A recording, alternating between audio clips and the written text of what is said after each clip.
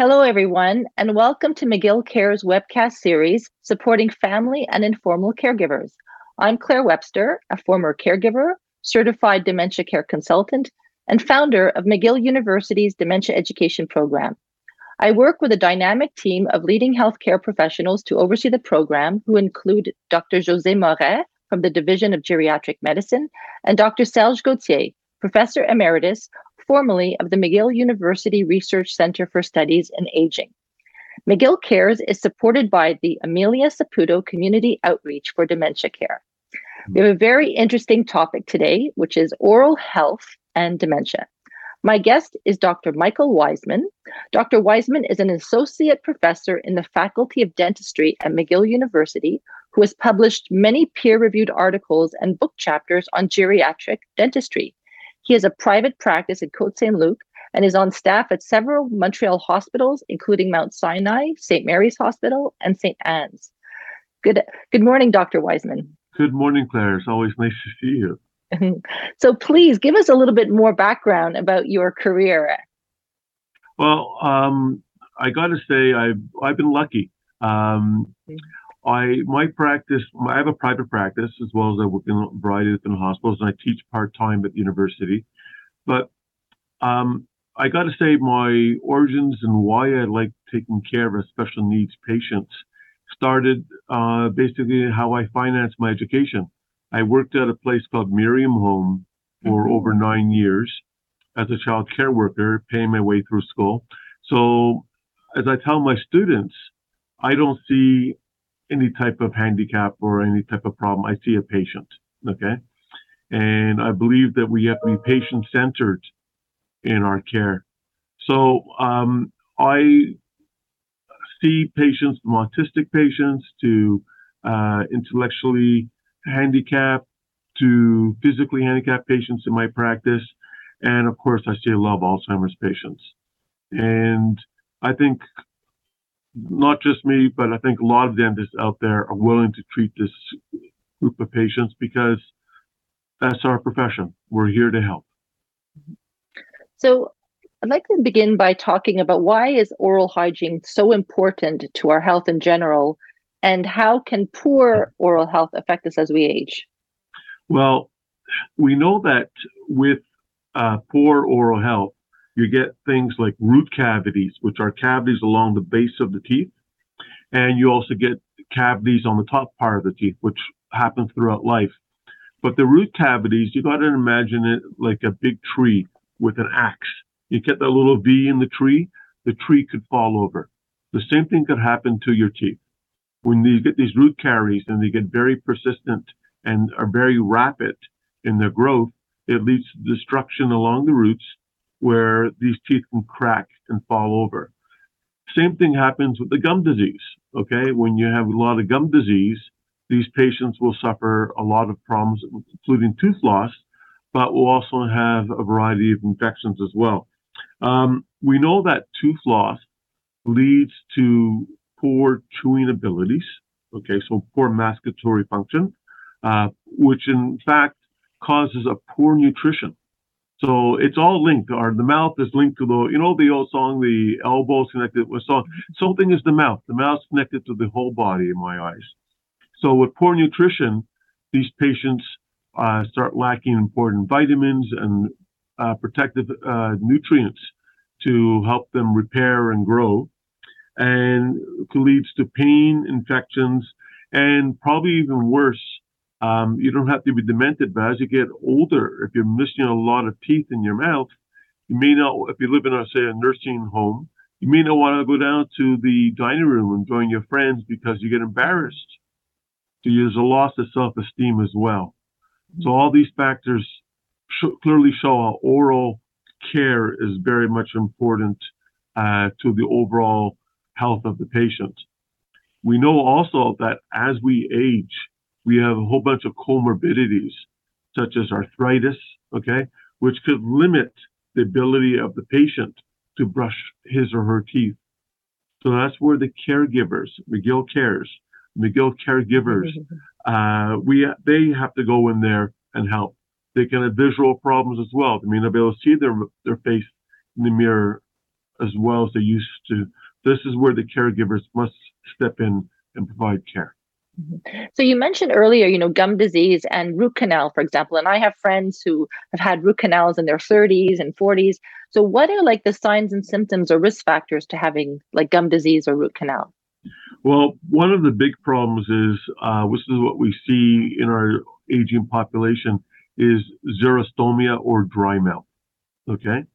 What happens is that as we get older, we get a collection of comorbidities. We get arthritis, we get high blood pressure, we get all sorts of things, and we take a lot of medications for that. It has been listed over 750 medications that are currently prescribed cause a dry mouth. And when we look at our aging population and with all the comorbidities, the heart disease, the pulmonary disease, et cetera, all these patients, their medications will come together and be super additive to cause a dry mouth.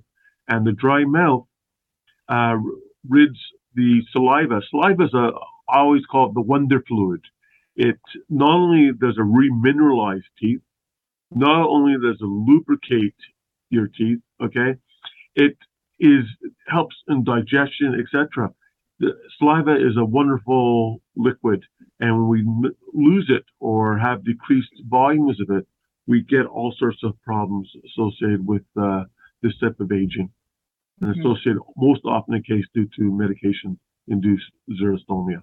And does dry mouth happen, like, is it all day long, or is it something that happens in the evening? And if so, like, what could we do to, like, prevent it, or not necessarily prevent it, but help facilitate that it's less of that? Well, dry mouth itself, I first tell my patients that think of their body as a sponge. Okay, a dry sponge has no water. So if you don't hydrate yourself, okay, appropriately, you will go and have poor saliva production because your body's not going to be able to produce the saliva.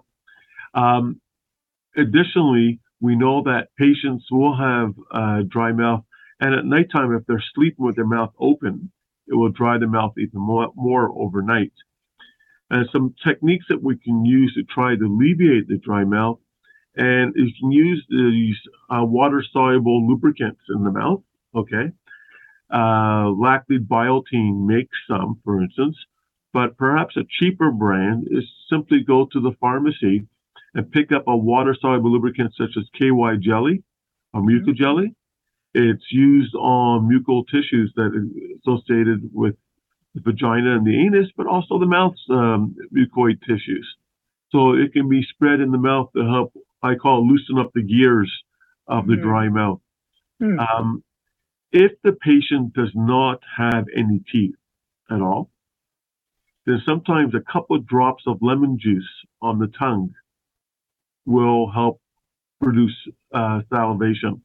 If they have teeth, I do not want anybody to use lemon juice because you'll basically be putting acid in the patient's mouth and will cause the teeth to erode.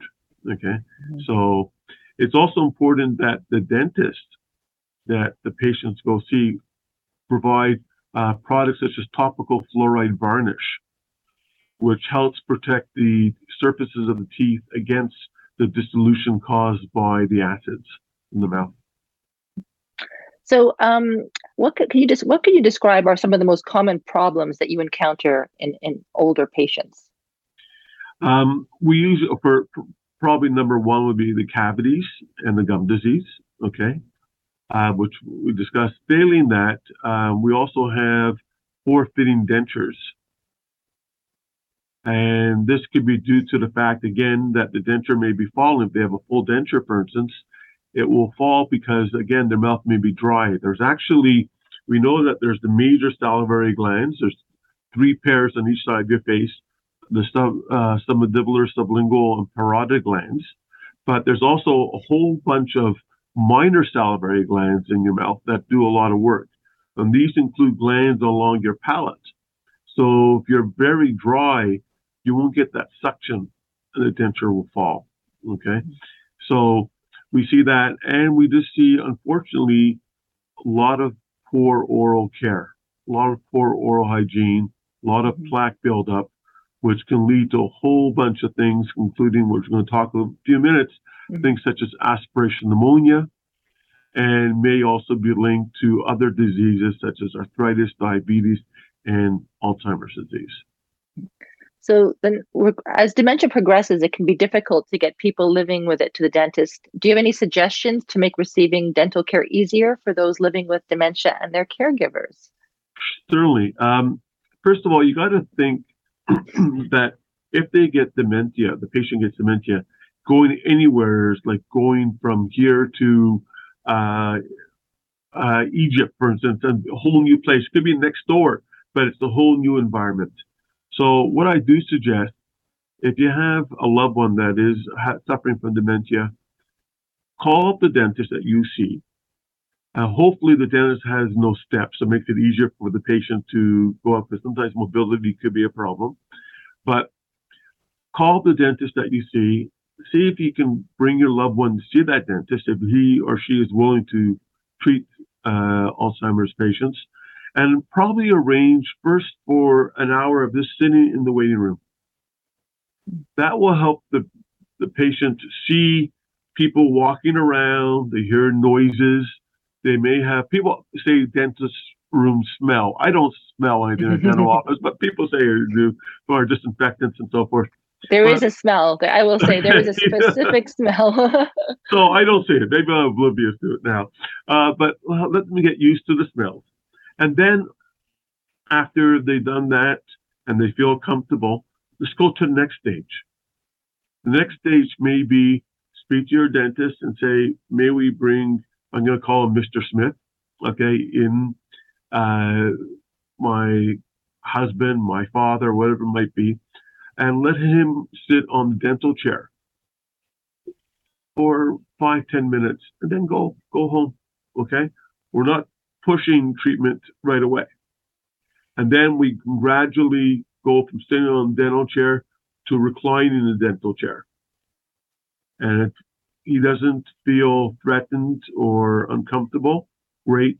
And then we can do our exam, and then we can provide care. Sometimes we do have to use some sedation in dental offices, but that's being done in the dental office and not being done for home care. And there's a whole bunch of tricks I can give right now for home care, which is very important. So this is a technique there's a variety of techniques. One is called bridging, task breakdown, and chaining. And what that means is this.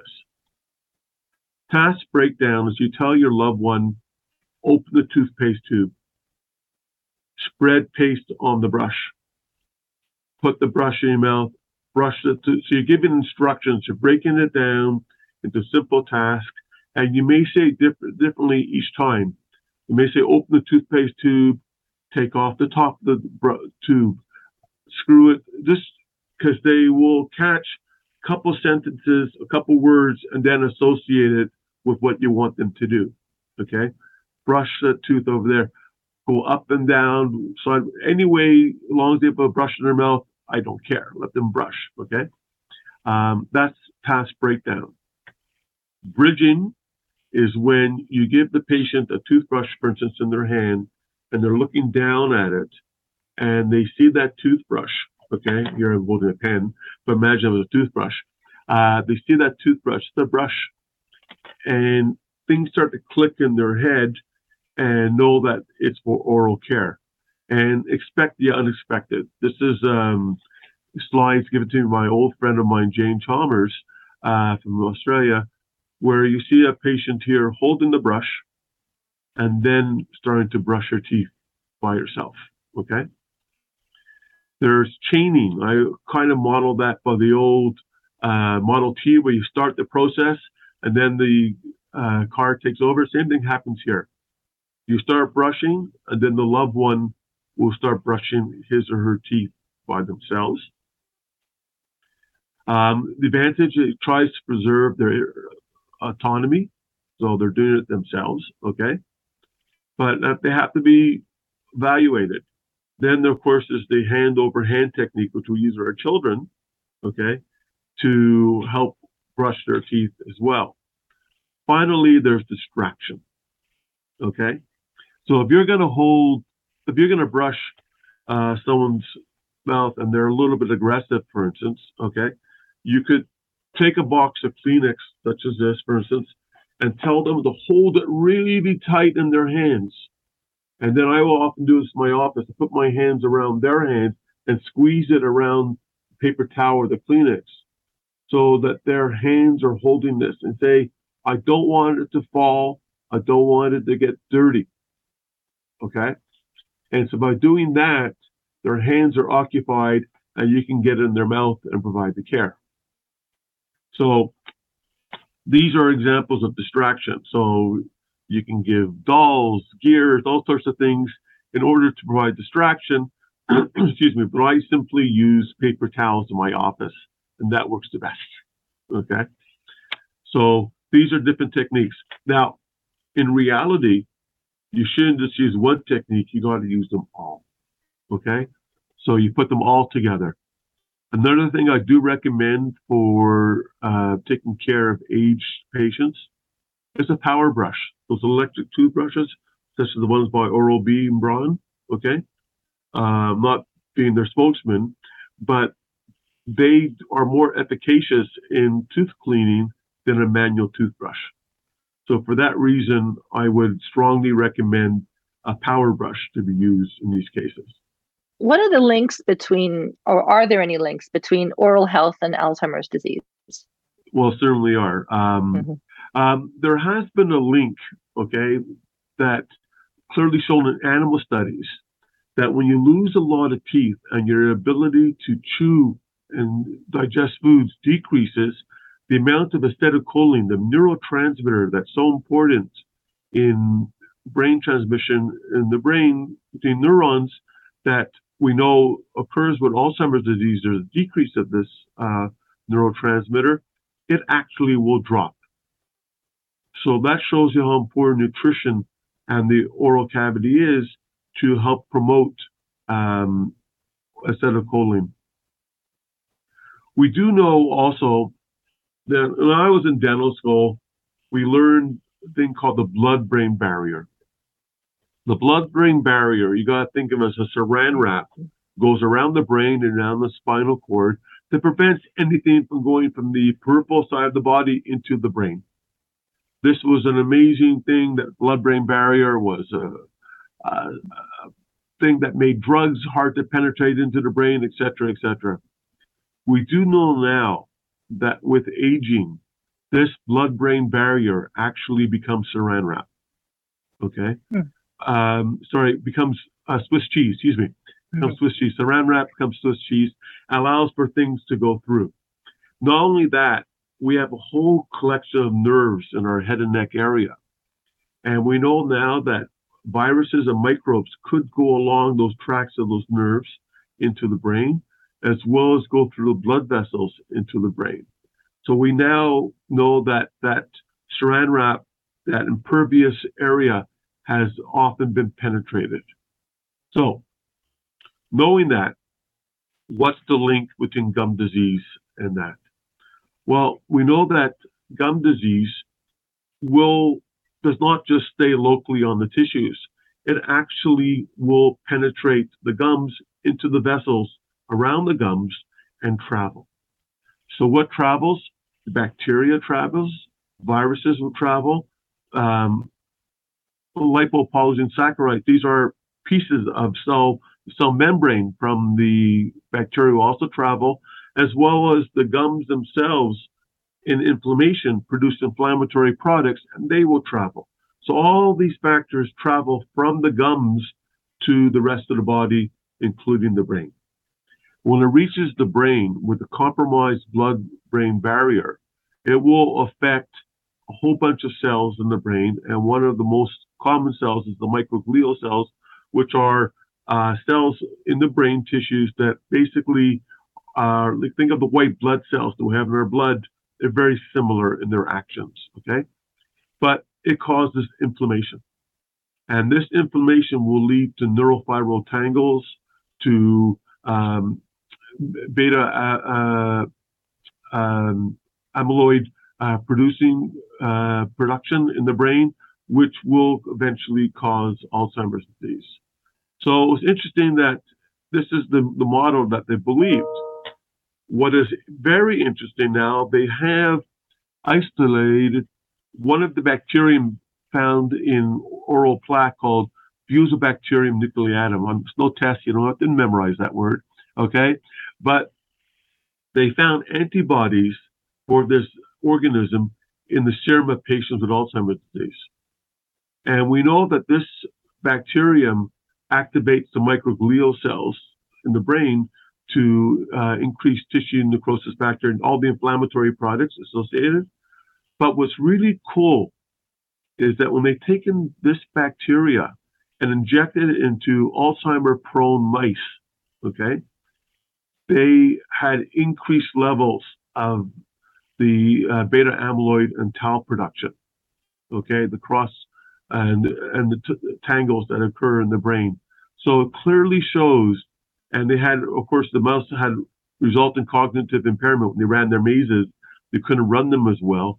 Clearly showed that the oral bugs can cause dementia in patients. So it clearly shows that we are living in a situation in which if we don't take care of the gum disease, we're more prone to get Alzheimer's disease. Okay, so one last very important question is, what can we do to best take care of our teeth? How many times should we brush? How do we brush? Like, please give us some tips. Okay, well, the best thing to do, of course, is see your dentist. Okay, see your dentist depending on the level. Some patients have to see their dentist every 3 months, get oral care. Okay, so brush at least twice a day and floss. Okay, to get in there between the teeth.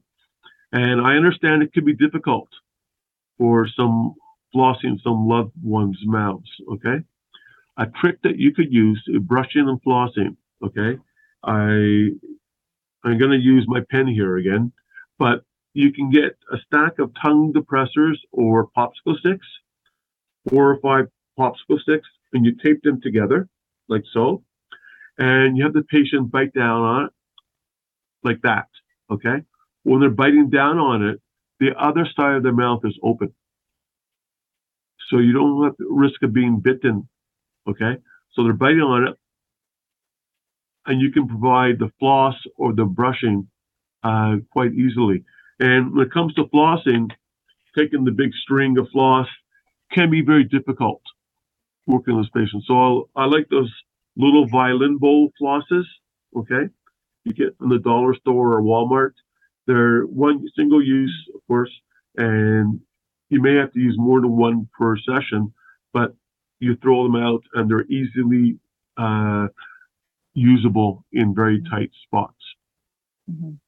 Dr. Wiseman, thank you so much for such an incredibly interesting and educational webcast. I know that we are going to get a lot of emails from people asking how they can get a hold of you. So what would be the best way for people to get a hold of you, and where is your clinic located?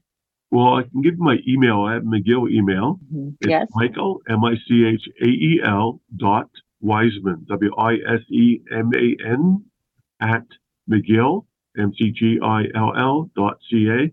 And my private office number is 514-481-2630.